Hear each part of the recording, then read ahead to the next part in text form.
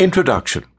The Anglo-Saxon charms are of outstanding importance because they provide more than vague references of exceptional and short texts. They cannot be said to reveal anything, for there are numerous points in which they lamentably fail us, but they are numerous enough, and, taken as a body, complete enough to give more than a tantalizing hint of a strange world. The veil of mystification enveloping magic appears to be thin and transparent here. G. Storms, Anglo-Saxon Magic, 1948.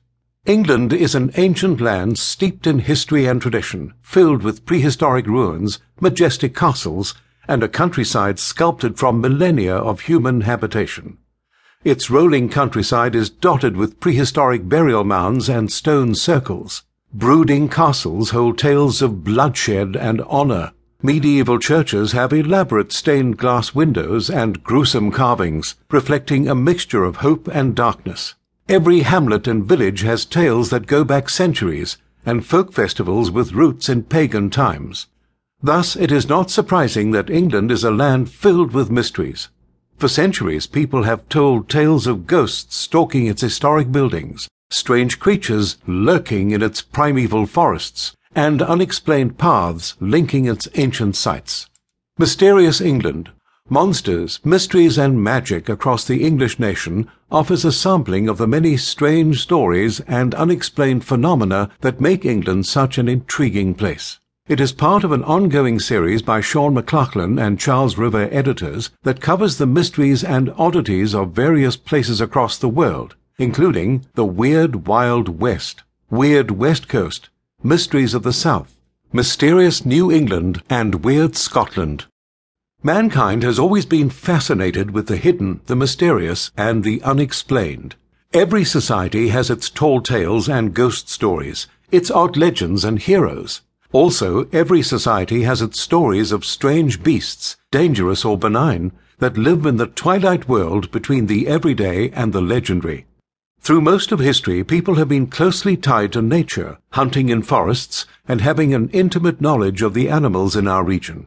So-called primitive peoples were walking encyclopedias of the natural world, and yet most believed there were more creatures lurking in those woods than the ones they usually encountered. Given how long people have lived on the land, it is no surprise England is filled with tales of strange beasts. Of course, there have always been tales of mythical animals in England, the mermaids and the dragons, the unicorns and the wild men. But even in the modern era, people continue to see strange creatures unknown to science. Reports are so persistent in England and around the world that it has created a whole field of study called cryptozoology. Cryptozoology is the science that investigates as yet unconfirmed creatures, which investigators generally call cryptids. The word is made up of the Greek stem kryptos, hidden, and suffix zoology, study of animals. Thus, cryptozoology is the study of hidden, as yet undiscovered animals. It is important to be precise in our definition, because there is a great deal of popular misconception of what cryptozoology is and what cryptozoologists do. Contrary to popular opinion, cryptozoologists do not study the paranormal. They are not ghost hunters or ufologists. While many cryptozoologists are interested in such phenomena, their own work focuses on finding flesh and blood animals that have not yet been discovered by science. Visitors from other planets or from beyond the grave do not concern them. Some of the leading researchers are themselves scientists with advanced degrees in zoology or biology, and yet reject mainstream science's assumption that all large species have already been discovered and catalogued.